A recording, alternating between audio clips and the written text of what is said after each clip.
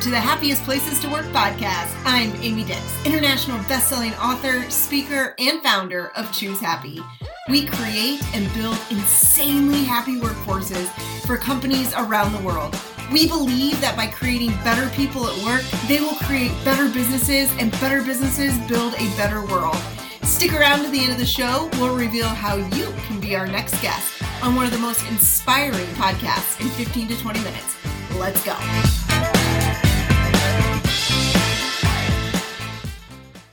Hey, crazy happy people.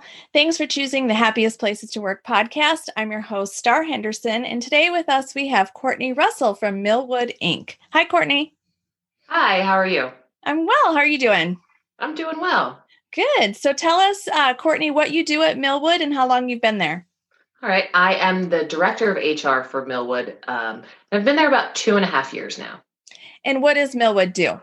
Millwood is a pallet manufacturer and repair company. They also work with unit load technologies. So basically things need to get places and they have to get there safely. So, So logistics, manufacturing, technical stuff. Correct. All right. So, happiest places to work. That's what we're all about here. Tell us about why happiness and corporate culture is important to you. So for me personally, it's one of the things that I've focused on through my own educational development, personal development, all of those things. I think people spend the bulk of their time at work. And so we might as well make it a place where they want to be. Sure. The company as a whole, it's been part of their structure for a long time. We've had some increased focus on culture over the last couple of years because ultimately happy people are productive people. And when production is your job, it's really a good place to start. Right. Yeah. Like you said, happy equals productivity. That's what we found. And you're certainly right there.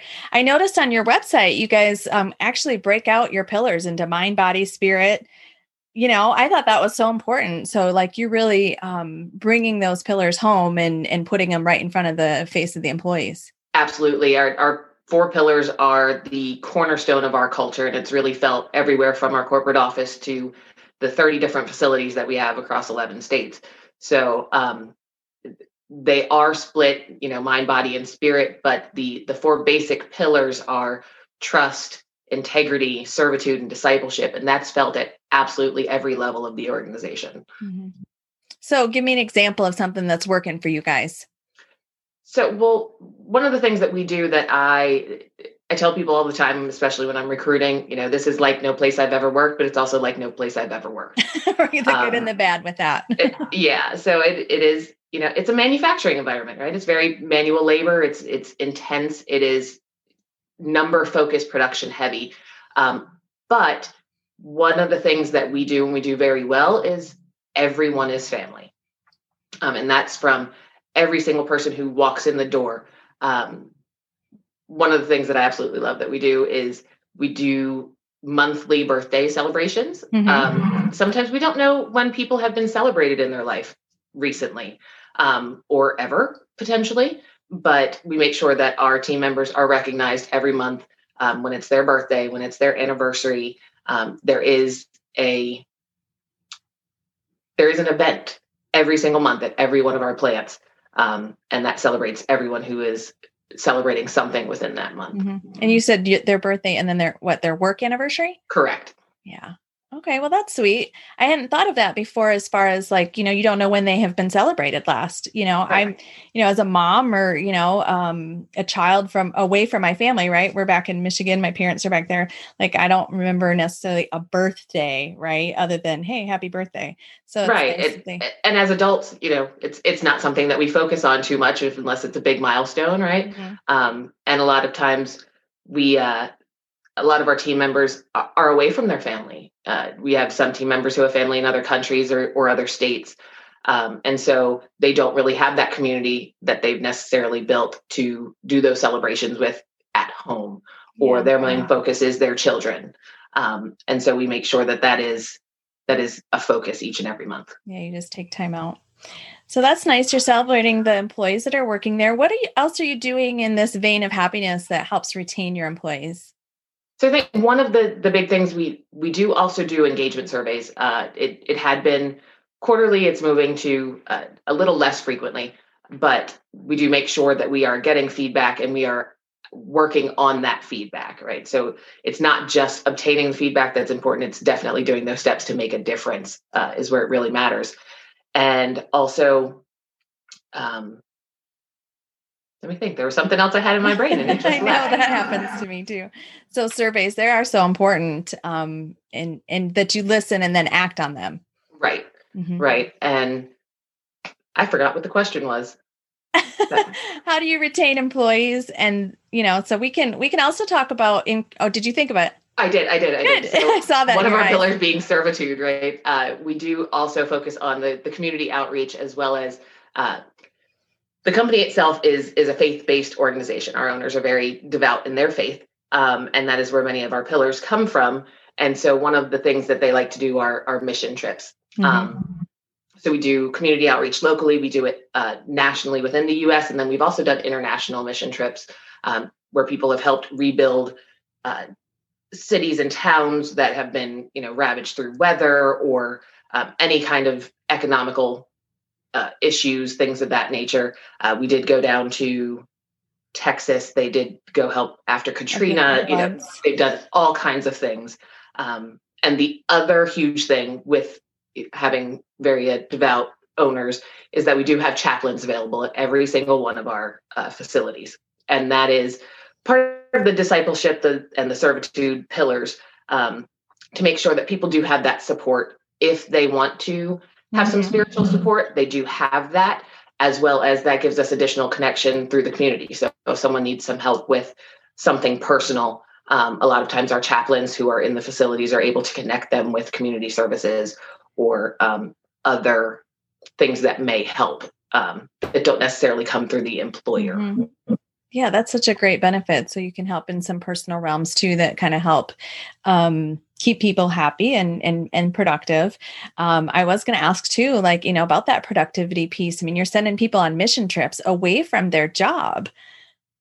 Absolutely. And they are paid while they go. So, and we are still able to meet production. I mean, with COVID, especially, a lot of places did have to shut down. Some of our business did slow down, but we have been essential the entire time. And we have maintained our production as, best as we could. Sometimes that was adjusted a little bit because of other businesses closing. Yep. Yeah. So burnout too. I mean, I imagine the chaplains help with that. And then just that giving back piece always, I mean, I think theoretically, right, it contributes to less feeling burnt out. Right. There is someone that they can talk to, whether it's a personal or a work issue. I mean, our managers and I call them kind of the service legs of the organization. So the executive team and HR and safety, we all have very open door policies that if someone has an issue that's absolutely work related, we are there to help. But sometimes that information does come through our chaplains because they are people who are physically in the plants all the time, building those relationships. Relationships are a huge part of our culture. It's very important that our team members are able to reach out to our executive team, including the owners. They're all very available. And I have a cell phone. It's on all the time, just in case. We do have some places that have 3 shifts, and I've gotten 11 o'clock phone calls from people who needed some help. Don't always get to answer them if I'm asleep, but I do get back to people as quickly as possible, and so does our entire team. So I think the availability of assistance when people need it and not saying, well, that's not a work thing. That's, I really don't have time to listen to that. I've got all of these other things to do. Right.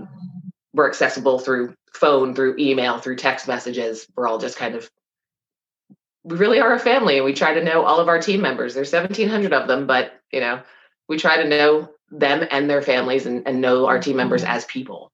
Yeah, that's a fine line though. I'm thinking about you and your, 24/7, or at least your phone. 15 to 18 hours, right? You're answering your phones at 11 o'clock sometimes. So how is the leadership supported in this family environment, right? Moms and dads get tired. Oh, absolutely. And so COVID brought on yet another thing.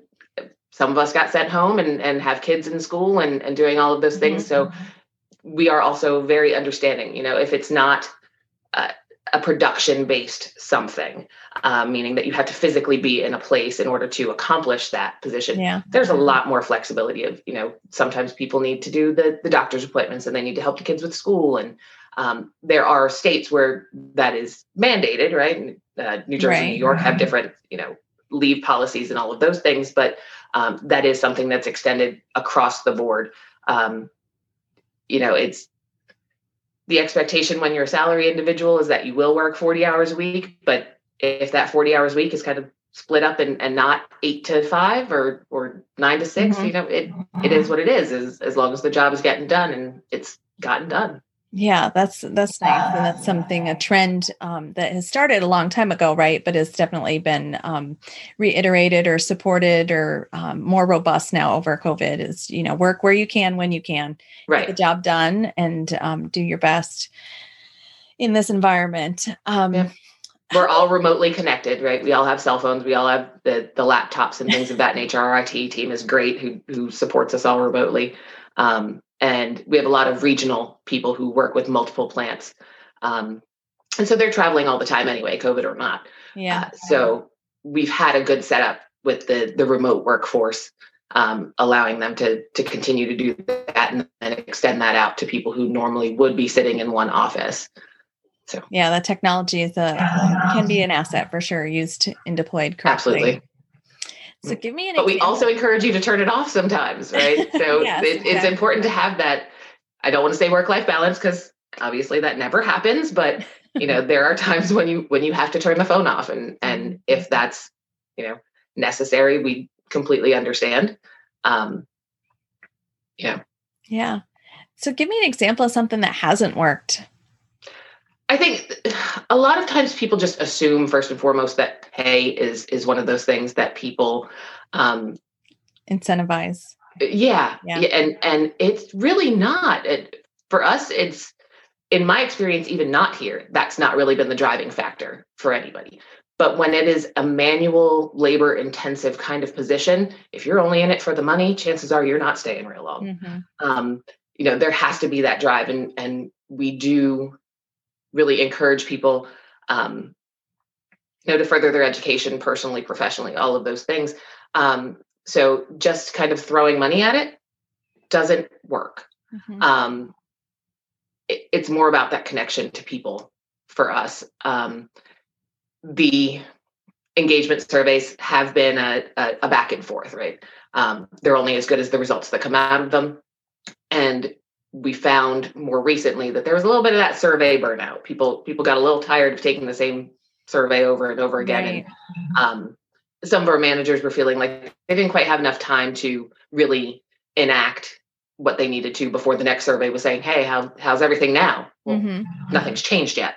So that slowed down a bit for you guys? Correct. So we've decided to move to a twice annual and what were you schedule. Doing quarterly or monthly? Quarterly. It was quarterly. Yeah.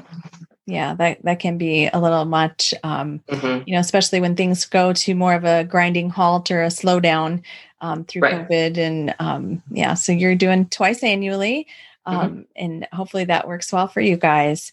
Yeah. You talked about this was kind of a personal journey for you too, right? A focus, happiness, workplace, happiness was a focus for you personally. So I'm curious to know, like, if you had to describe the happiest place to work, what would that look like? Honestly, and I say it all the time, I'm like, I work a lot, and what I do can sometimes be emotionally heavy, but I wouldn't trade it for the world. I mean, this has been the best environment for me to be able to work in. The flexibility, the understanding, the being able to know people on a personal level, and even being able to go to my boss when there is an issue that I have that may not be work related. I have a nearly teenager and a 1-year-old. A little bit of a difference there, but things come up, and when I have some personal issues, I can speak to my boss like a person, right? I'm not a number. And I think that's really the main driver in people being happy, and me personally being happy at work. I feel like I'm not just a cog in a machine. I don't feel like tomorrow I can be replaced by the next person who walks in the door. I am a person, and I have a name and a family, and people know it. Even through COVID, we've had a lot of people. I would travel a lot personally before, and so I'd get to see people all over the place. Sure. And when we had to stop that, it took a little bit, and about 4 months in, I started to have people call me and go, "Hey, I haven't seen you in a while. How are the kids doing? How's everything going?" Because the funny thing, I came back from maternity leave 2 days and COVID, and we got sick. Oh, okay. Yeah. And so it has been definitely a journey, but it's share the pictures, send me the pictures. I haven't talked to you in a while. How's everything going? So it's really treating everybody like we are family, and family doesn't always agree, but you know what? At the end of the day, we're there to be there for each other, and through good times and bad. So that expectation sounds like it starts on day one. Absolutely. Yeah. And one of the things that I really love that we do, we've worked on really hiring smart. We don't just bring in warm bodies, as I call it. We make sure that people are going to fit into the culture of the servitude and the discipleship, really people of integrity. And sometimes that is a little counterintuitive, because we are also a second chance organization. We do employ a whole lot of people who may have had some kind of background. But we still look for those personality characteristics, and explain our culture from the door. And really, if you're not on board with the culture, well, it's probably not the place you want to be. Sure. And so it is driven home from every single level of the organization. Yeah. And you guys are doing a lot. I mean, I think that community service piece and those mission trips are wonderful, but what do you think is going to be your next big thing? Where is this going? Oh, again, with COVID, we've had to find ways to do it that wasn't in person. And really making sure that we are staying connected with our people. Some of that is sending cards and letters, really recognizing people that we're not seeing on a regular basis. We've done a lot of the like lunches for accident-free days and things of that nature, but some of those had to stop with COVID because their places weren't open, and so we've had to try some alternative things. We actually were able to, thankfully, get we have agreements with summer camps, so we help send our team members' children to summer camp. And for some, we operate in very urban areas, and for some, that's their only chance to get to a summer camp. So, where is it going? I don't know, but I think, just continuing on treating people like people, and we don't just serve our team members. We don't just work with our team members. We do things that include their families, that include their communities, that sometimes include their extended families. Sometimes people pass away and they need that support. Our chaplains come in and help with those things. We've had people get married, like at our facilities, which is a little odd to me, but it happens and it's great. Yeah. So, it's continuing down that road of really making sure that the people. Once you lose that humanity, it kind of starts to go downhill. Yeah. So a lot of asking what they want and giving it to them and providing that support, sending them out to see the world and asking the chaplains to step in when it needed, it sounds like. Absolutely. And making sure that people are heard. We do some leadership training, and one of the things that we actually covered this week yet again is, people don't always want to be agreed with. People don't always want to be told that they're right. They just want to be heard, and allowing everyone to have that voice and make sure that they have those outlets that they can express their opinion and really feel like they're being heard, not just, lip service of, yep, got that. We'll see what we can do, Right. Yeah. Or really showing those actions and making sure that all of that is felt. Yeah. Well, I bet you that is true for your environment. I mean, you have a, smile on your face and, you light up when you talk about your work. So it's been great getting to know your organization and the steps that you're taking to keep people at Millwood Inc. happy. Thanks for your time.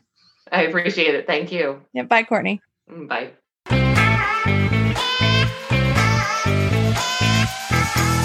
Amy Dix here. Thank you so much for listening to the Happiest Places to Work podcast. If you are a CEO, HR director, or wellness director for a successful company and would like to be on this program, please visit choose-happy.me/podcast/apply.